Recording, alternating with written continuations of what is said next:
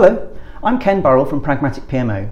This is one of a series of videos expanding on the Success Stories Shared initiative started in South Africa by Linky van der Merwe of Virtual Project Consulting and Louise Worsley of PyCubed, and which has their enthusiastic support.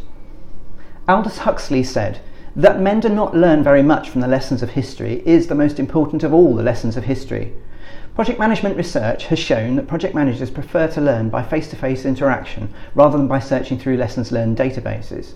I think project managers can learn a lot from each other's success stories and also from sharing their scars. So as part of my campaign for Real Project Managers, on your behalf I'm talking to some real project managers I've had the pleasure of working alongside so that you can benefit from their experience. Today I'm delighted to have with me Shrikant Patel, who's going to share some of his experiences with us. Hi Shri, I'd like you to start, if you can, by introducing yourself and giving us a flavour of your background and how you got into project management. So I've been sort of in project management for the last 12 years. I started off as a junior consultant for a management consultancy firm out in London, and I just worked my way through the consultancy ranks, which involved several different projects with several different clients, and that exposure was through retail, banking, insurance. I've eventually just stuck to the retail space, both sort of initially the traditional route and more the online route. So what sort of projects are you involved with now? What kind of things are you delivering? What size are they? So I've worked across setting up new sites right down to a global customer service platform and all the technology that goes into that, and I've also sort of set up global distribution hubs that predominantly drive the core business of a retailer. So how many people would you be working with on that sort of thing? What's the size of the project team typically? The most recent one, which has been big number of people, so we're looking at about 40 people in total. So can you give us an example of a scar, so something that went wrong on a project that was particularly big or challenging, and what you learned from it? It was with one retailer, and it was specifically for a new logistics hub that we were putting up, and I was involved more on the non-production development and testing element of it. So making sure that whatever we were going to put live in production that would enable the logistics hub to operate and connect to the integrated platforms within the overall business would run seamlessly. So one of the challenges and scars that I've had was developing and testing the applications that were under test for production, and my responsibility was to look after the environments and the infrastructure and make sure they were scalable and provided the resilience for that testing to take place. One of the biggest issues we had was we had very old test data, and to constantly get that relevant test data was a challenge because of the cost and the aged systems that we were using. Right. So there was a lot of money that was spent on generating data. There was a lot of money spent on trying to keep systems alive and afloat in the short space of time that we had. And essentially we burnt a lot of capital on a very aged system, on a very critical project. Right. And for me that was a very, very big issue, because it just made me realize that you have to invest in your lower tier technology to enable a good production deployment.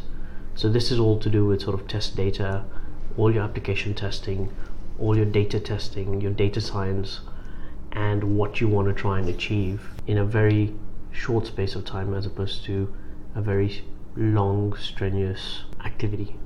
So what did you learn from that experience? The learning curve for me was work with the business, understand the requirements, and tell the business that you will have to invest, otherwise we can't achieve this. One of the principal things was, I think, challenging the rationale of doing the project. There's always that rush to try and get it in or get that project in because of the criticality of the business. So everyone forgets how that's going to actually happen.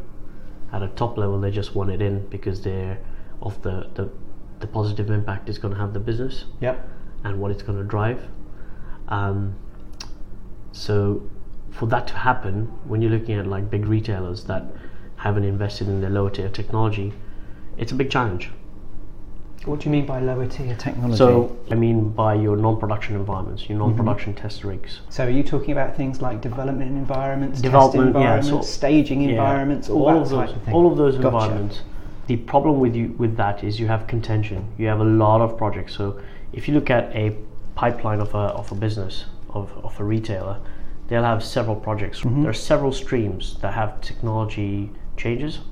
Understanding that pipeline management and understanding the contention is a big challenge. And we invested with this one retailer heavily within that development and application test environment layer, and we brought it to a level where we could share and coexist with multiple projects.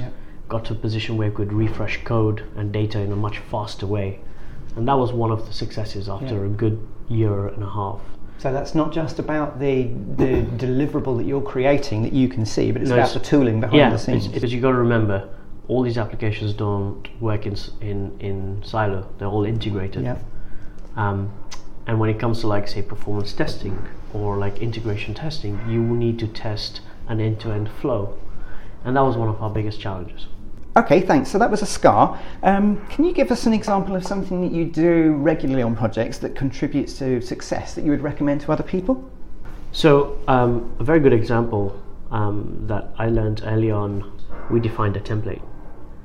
And for us, that was like a blueprint. Each site was different.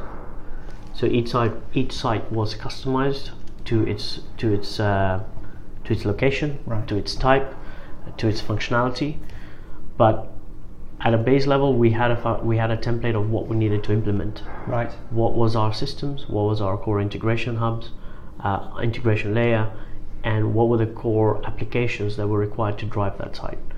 These are templates to sort of deliver your project. So it's not a project plan, or it's from everything. A checklist. It's pretty much from everything. It could be from your business requirements right down to your funding requests and your overall project plan.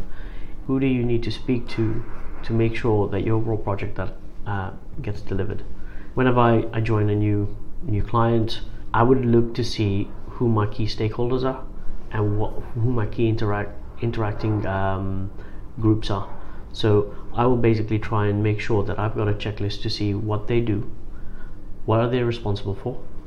The way we managed the sequential rollout was to have a blueprint. So would you say that that's something that you can use just on projects that are similar to each other, or is it something you can transfer across all kinds of projects? There are elements of that checklist that you can use across all. So if you take the funding, if every company is different in the way they manage their funding requests, but overall the principle is the same. You need to understand what the return on investment is, what the benefit is to the business, and how long it's going to basically take. That's one example. From a project plan, again, it's the requirements gathering. I've got that, my dependencies, and who else from a third party is involved to deliver that.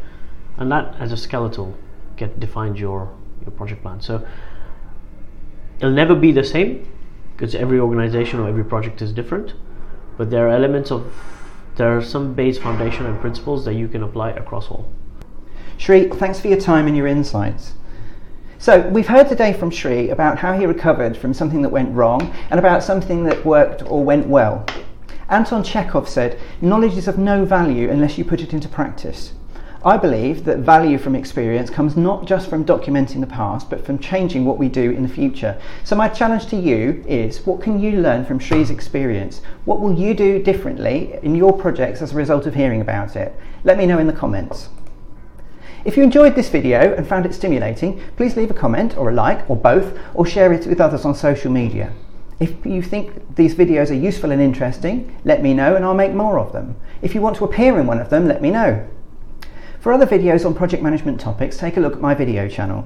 For articles on project management and PMO topics, visit my website pragmaticpmo.com or follow me on Twitter @pragmaticpmo. To connect with me more personally, search LinkedIn for Ken Burrell Pragmatic PMO. In the meantime, until the next time, thanks for watching.